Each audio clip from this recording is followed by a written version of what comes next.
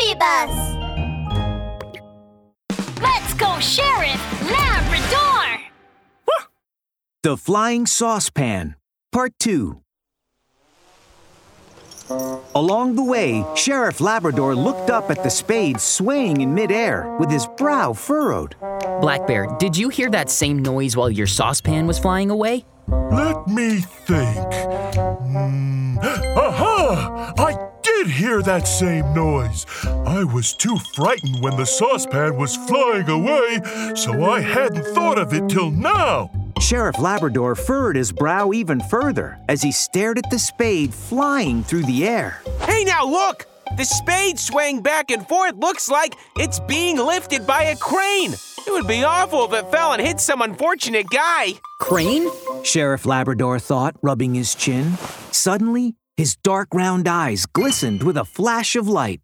All at once, these strange events began to connect in Sheriff Labrador's mind. I got it. Madam Quackerbell said she saw an alien spaceship shaped like a saucepan, which was likely Black Bear's saucepan. But how could a saucepan fly? Do you remember the walking iron chain that Black Rabbit mentioned? I think the saucepan probably moved along with the dangling iron chain. All the strange events happened at night, so it's hard to make out that chain from this vantage point. But we can still hear the clanging noises. Hey, now! But there's no way a chain can fly. So how can the saucepan suspended from the chain move? Don't tell me! It's a chain monster? Sheriff Labrador smiled gently. There's no such thing as a chain monster. Listen carefully. Do you guys hear the humming sound in addition to the clanging of the iron chain? Oh yeah, you're right! The sound is clearly coming from a device. It's probably a flying robot. Huh? I think there's probably a flying robot with a chain attached to it, dangling the saucepan yesterday and the spade today.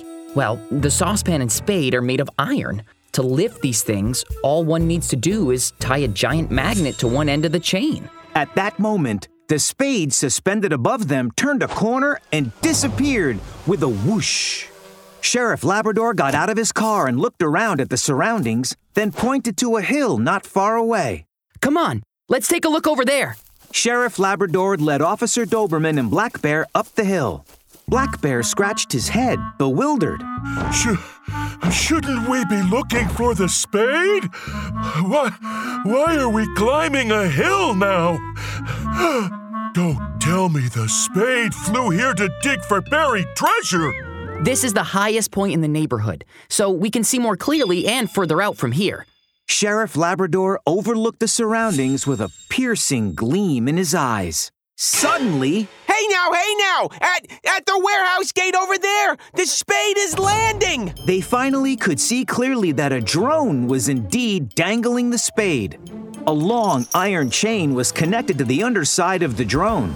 And at the end of the chain was a magnet, which was stuck to the spade, making it move. Then, a slender figure in yellow slipped out of the warehouse. He glanced around and quickly hauled the spade and the drone inside.